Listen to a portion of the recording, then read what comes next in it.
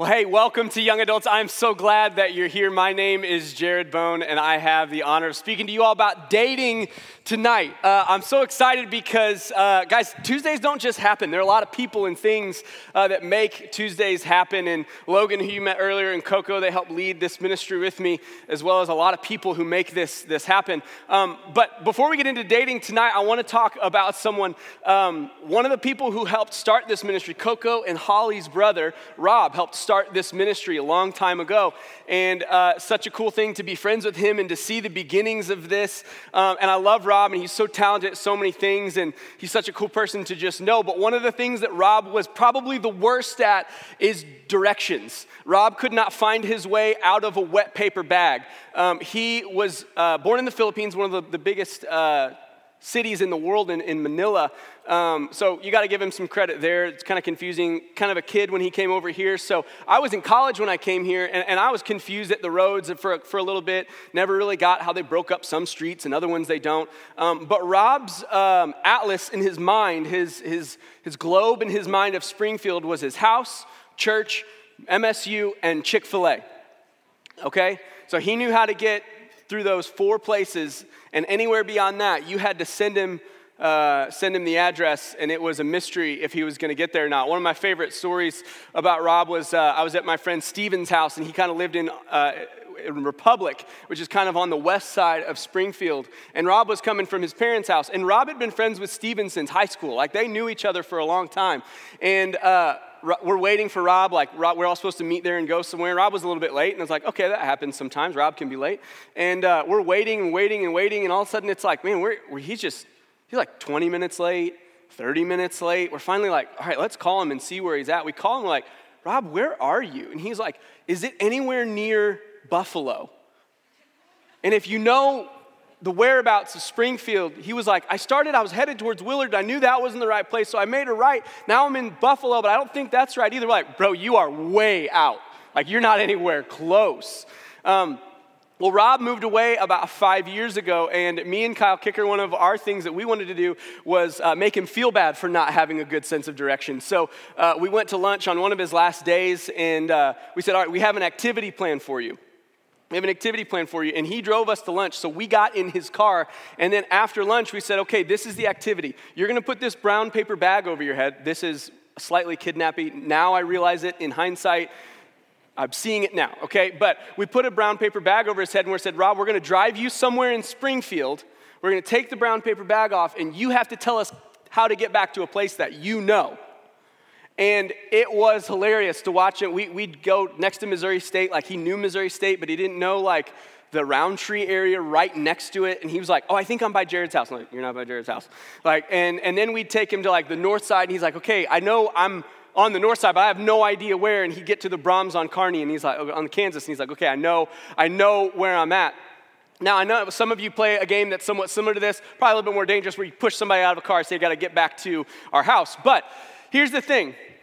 It's always fun until you're like, okay, I'm legitimately lost. I don't know where I'm at. I need directions. I need something. I almost brought, you guys remember, did you guys have like in your parents' car in one of the things like the atlas that you could undo, but you could never put it back together, and your dad would always get a little mad at you for trying to get it out, find your house, and then put it back? Maybe that was just me. But we need direction.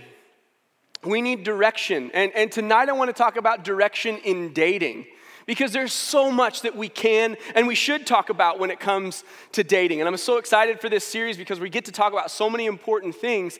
But the podcast that we're going to release on Thursday is a little bit more of a how-to date. What we're looking for tonight is, what is the direction of dating? Here's the things we know about directions. Directions are important when it's uncharted territory.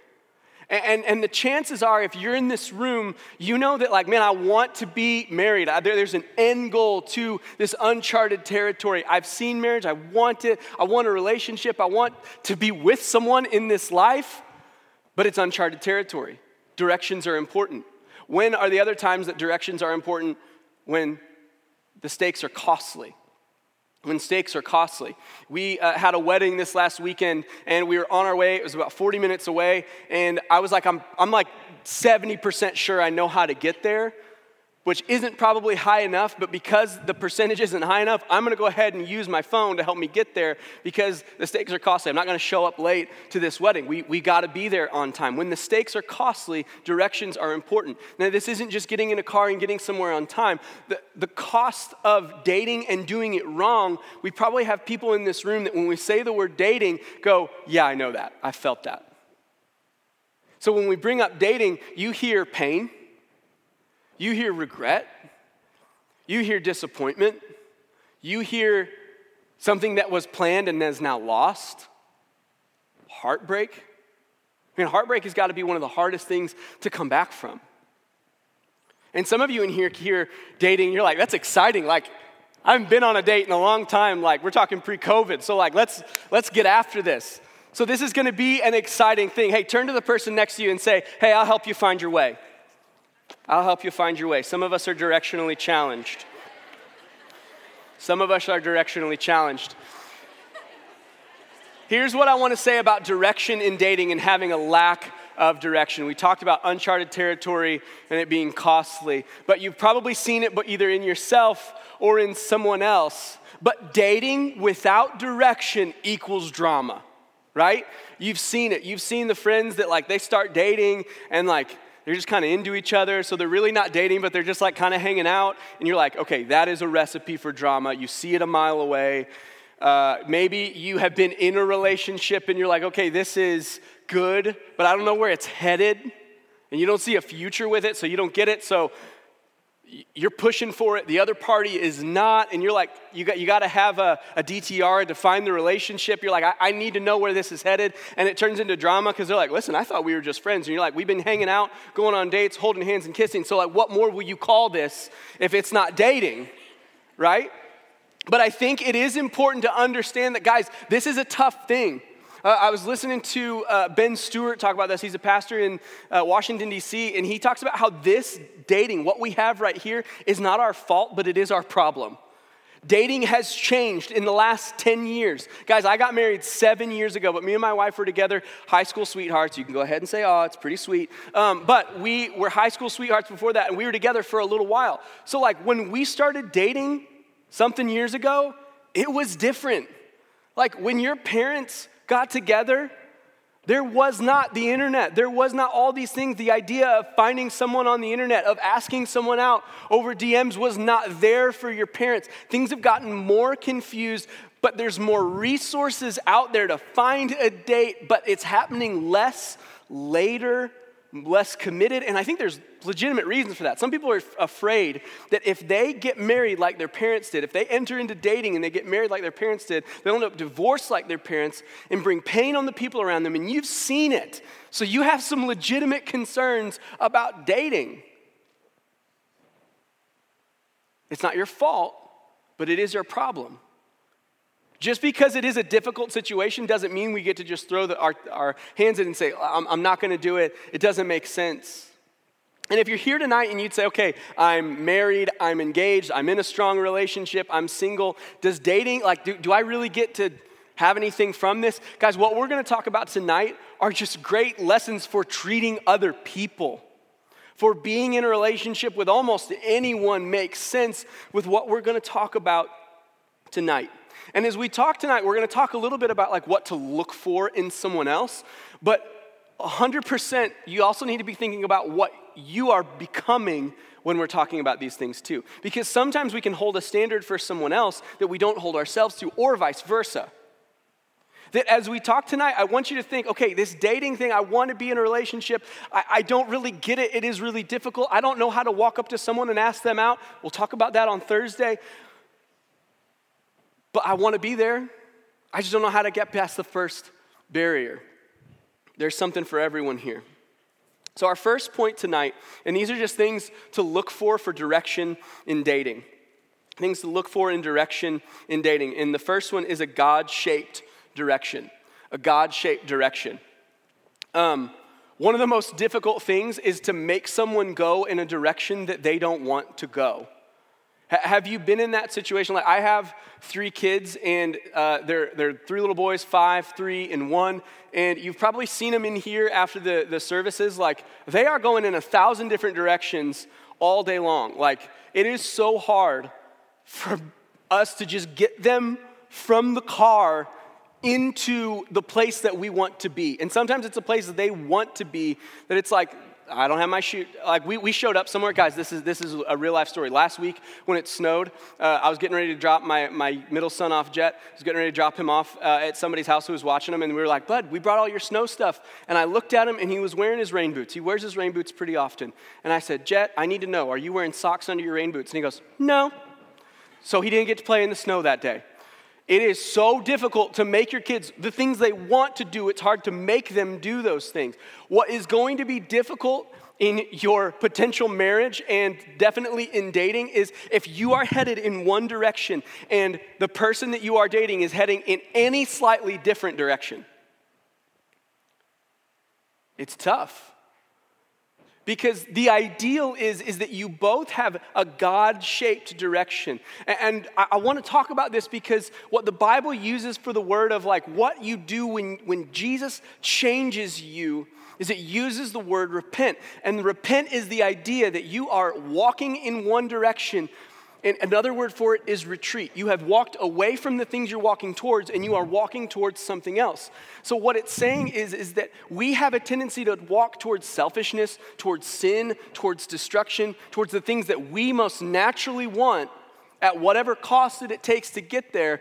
And the penalty for those is death. And not just like a physical one-time death, but an eternal death where we are separated from Jesus, God our Father, forever. That's the consequence. But if you read through the Bible, you know that the story is that God sent his son Jesus to take those consequences for us on the cross, even though he didn't deserve it, so that we could have a relationship with him again. And he did all that for us. And all that we bring into the conversation is an about face, a turning in a different direction. So I want to ask you tonight, has God shaped the direction of your heart and of your life? I'll be honest, I grew up in a church. Like, I didn't have a choice. I was going to church 9 months before I was born. So I grew up knowing what the right thing to do was. I knew what it looked like to say and do the right things. But I don't think that I let God fully shape the direction of my heart and life for a long time after I said I was a Christian. Has God shaped the direction of your heart and of your life? Are you running towards him, not just, hey, man, I show up to church, I'm trying to do it. But has God taken you and turned you around to something? Can I just tell you that being on this side of it, I can't imagine going back to that way. I can't imagine going back to the way of pretending I'm walking in that direction, but also taking steps in another direction. It's totally worth it. But the ideal in dating, and the first thing that we have to get to is, are you headed towards Jesus and following him, or are you headed in any other direction? Because if this isn't right, bringing somebody else along, good luck trying to get them to understand where direction you're headed. Good luck trying to make that make sense. Good luck trying to make that appealing enough for someone else to join with you, because the ideal is that you are running in a direction towards God. You are following him with your entire life, and you accidentally brush elbows with somebody and go, okay, God, they are cute, and they're headed towards you. Can we keep moving together? Because the idea of marriage is that you would hold hands with someone as you pursue Christ. And dating, this is another thing that Ben Stewart said. He said that dating is not the destination, it's the pathway to get there. And we have to view it that way. If dating becomes the place that we set up camp and live, we're going to act like it. We're going to live that way. But when your life is headed towards, like, God, I want to honor you in everything that I can possibly do, so I want my marriage to do that. I want my dating to do that. Your dating is going to be in line with that. I want to show you a couple pieces in 1 Corinthians. And while you're turning to 1 Corinthians, we'll be in 6 and 10. In 1 Corinthians, Paul's writing a letter to a group of people called the Corinthians. And the Corinthians had so much screwed up. I mean, they have divisions in their church. There's sexual stuff going on in their church that he says, listen, even people outside the church don't put up with this. And you all are fine with it. Like, it just doesn't make any sense. They're doing things that don't make any sense. So he's doing things like he's correcting behavior. He's reminding them who they are in Christ. And then he's telling them this is the way that you ought to live because of who you are in Christ. And he says this one phrase twice, and it's so interesting. In 1 Corinthians 6 is the first time you see it. And he's using a phrase, and it has quotation marks around it that first time. It says, all things are lawful for me. You know what that means? It was what the Corinthians would say of like, listen, I know Jesus, and he's cool with me. He's forgiven me, so I can get away with it. And the heading on my Bible in this certain text says that it's about sexual immorality. And he goes on to say you should flee, run in the opposite direction of sexual immorality. And here they are saying like, I mean, I can get away with it. Is it the worst thing in the world? And Paul uses this phrase and said, okay, you can get away with it. Will God forgive it? Sure. But look at his next phrase. He says, but not all things are helpful. Not all things are helpful. And then he goes on to say, but I will not, and he says it again, all things are lawful for me, sure. But not all things, I will not be enslaved by anything. Like, they don't see it. When you're in the middle of one of these situations, you're enslaved and you don't understand it. See, they thought and understood that by the way that they lived their lives, they said, man, I can have sex with whoever I want. They had so perverted some things that they were having sex with prostitutes in the temple chambers, just such a messed up thing. And they're saying, well, we can do it because God will forgive me. And he's saying, okay, yeah, you can do it, but it's not helpful, and you're enslaved by it. And we read that, and you have to understand that a lot of the ways that the church dates, people that have a mark on their life, that have turned from the things of the world and turned towards Jesus, we date very similarly to people that are not Christians. And I think we have to think about that. That's what he's telling them, hey, it's not helpful, and it's enslaving. He goes on to say in the next verse, food is meant for the stomach, and the stomach for food. And what the argument there is, they said this phrase as well of like, well, I have this desire, this hunger, and also God's created food. So that's the right thing to do, right? He says, no, you are made for God. You're made for him. That's the most important thing. And you see it again in 1 Corinthians 10. He says the same thing. 1 Corinthians 10:23, he says, all things are lawful, but not all things are helpful. He says the same thing again. Hey, all things are lawful. I can get away with it, but not everything's going to help you. But look at what he says the second time. All things are lawful, but not all things build up. Not all things build up. Does the way that you date build up the people around you? Or does the way that you date take everything that you can for yourself? Me and my wife had dated for a long time, and I wish I could say that I did everything perfectly. But thinking about the way that God wants us to date each other, he wants us to glorify him in everything. Look how he ends this phrase. 1 Corinthians 10:31, he says, so whatever you eat, whatever you drink, or whatever you do, do it all for the glory of God. Now, is this verse a catch-all? Sure. Does he talk about sexuality and relationships in 1 Corinthians? Absolutely. Whatever you do, do it for the glory of God. Does the way that you treat someone that you're attracted to, romantically interested in, does it glorify God?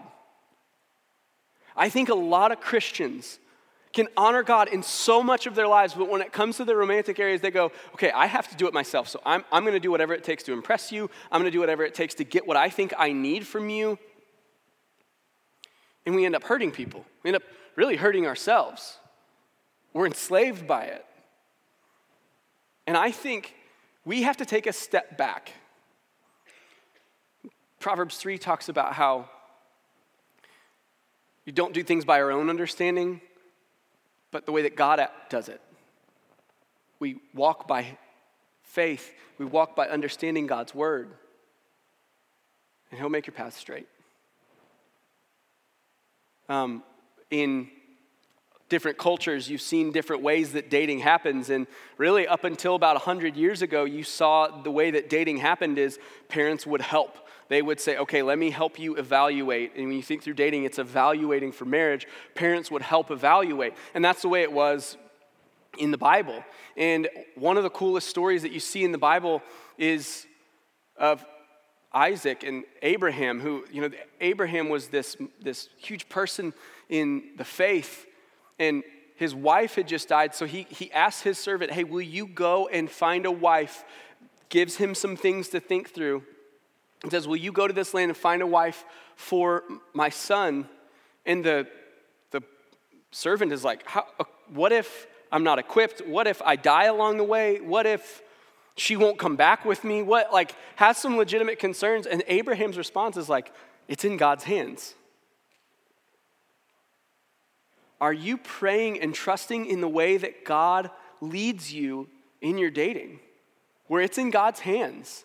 Are you being faithful? Sure. But are you also running so fast in a direction? Because when you're single, you have the ability to do that in a great way. That you just trust God. God, I'm praying for it. I want a relationship. God, I'm going to run and I'm going to trust you. The second thing is God-shaped decisions. The second thing we look for dating direction is God-shaped decisions. And what we're talking about here is really character. Does that person, as they are running this race, do they start to make decisions based on, okay, that's not a good decision for me running in this direction?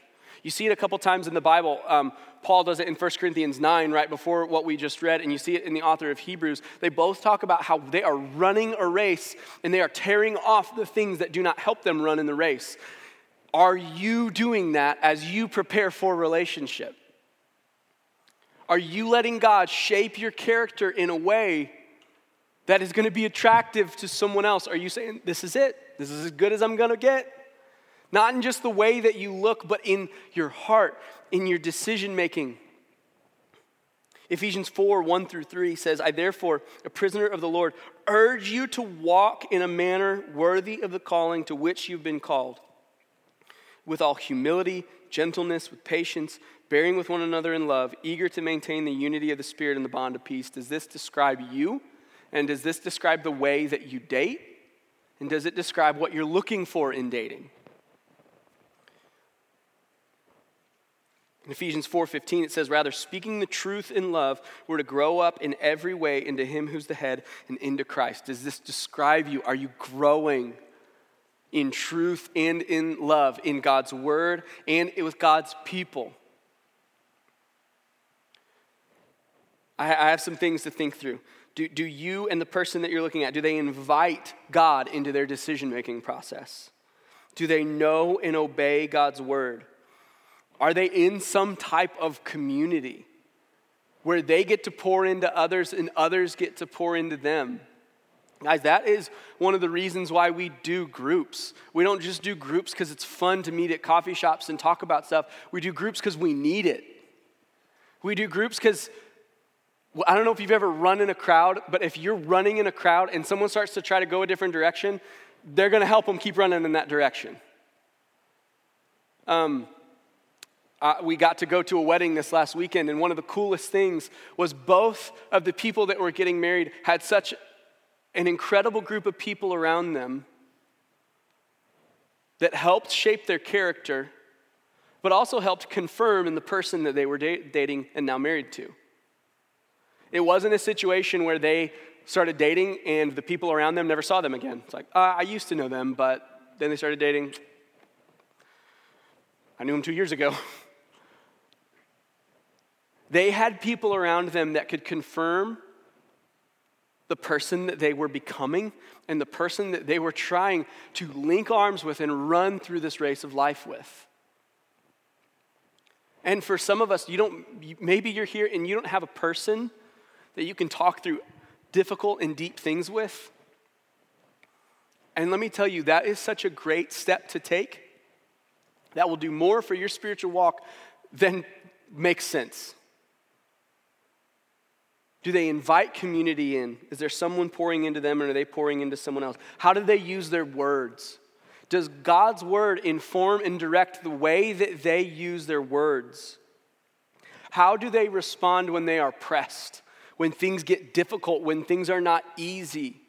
One of the things that was most attractive about my wife when we started dating when we were in high school, she had a very difficult situation where someone that she was very close to, someone that she really considered a father in her life, passed away. And just watching her in that scenario, she responded with grace and kindness. She ministered to people as she was grieving. And it made me want to be with her more because that is who she really was. Do they serve when it's not easy?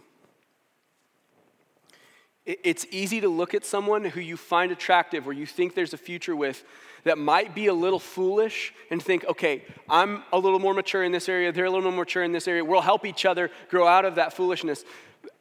It's not the way it works most of the time. A fool is someone who brings someone else down with them. Bad decisions only get multiplied when more people are close to the situation. Does dating show someone's character, or does it force compromise? Because when you're that close with someone, you can't help but see either character or compromise. And I think this is so clear, one of the ways that we see it. When you read through God's word, and when what Paul talks about later is that there's really two categories for the way that men and women treat each other. And the way that a man is supposed to treat a younger woman is that of a sister, and the way that he's supposed to treat an older woman is that of a mother, and then vice versa. A woman is supposed to treat as a brother and a father. And then you flip the page and there's marriage. There's husband and wife. There's not a middle ground for, well, we're dating, so I get some of the aspects of marriage, but some of the responsibility of not. Because I think that's one of the things that confuses and messes with our psyche in the way that we try to date, is that we try to understand what marriage looks like and we sprinkle that onto our dating relationships when that's not the way it was meant to be done. There's not a place for friends with benefits. There's not a place for people who are dating who take advantage of each other in certain ways. It's just not. And what we do when we do that is we dishonor the one who created that system, who knows it's best for us.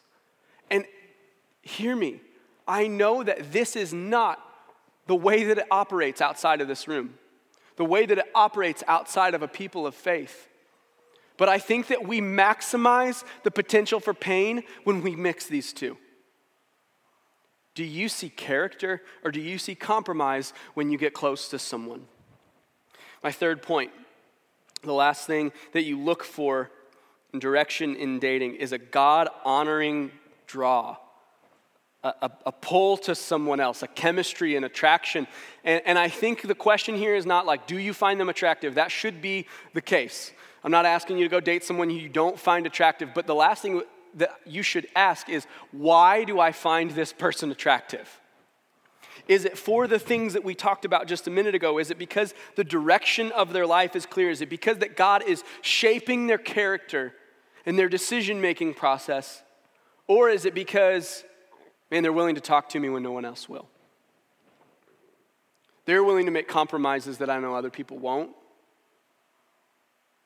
And they're not showing any character, but they're there for me. Why do you find them attractive? And I think this is one of those things that we have to answer this question. Is this person in line with direction and decisions? And I think this is where you don't have to tell somebody after this, like, hey, Jared said it, I don't find you attractive, so I'm going to stop talking to you. Please don't do that. Be kind. But I think as you start to evaluate yourself and the direction that you have for your lives, you have to figure out, why am I attracted to this person and what am I attracted to them for? And if you're not, and you'd say, I'm attracted to them for all the wrong reasons, this is my type of person, and and I don't know why, and I wish I wasn't, I wish I could honor the Lord in the way that I was attracted to someone, I don't know how to change it. Can you just start with praying? Can you start with asking God to make you that type of person?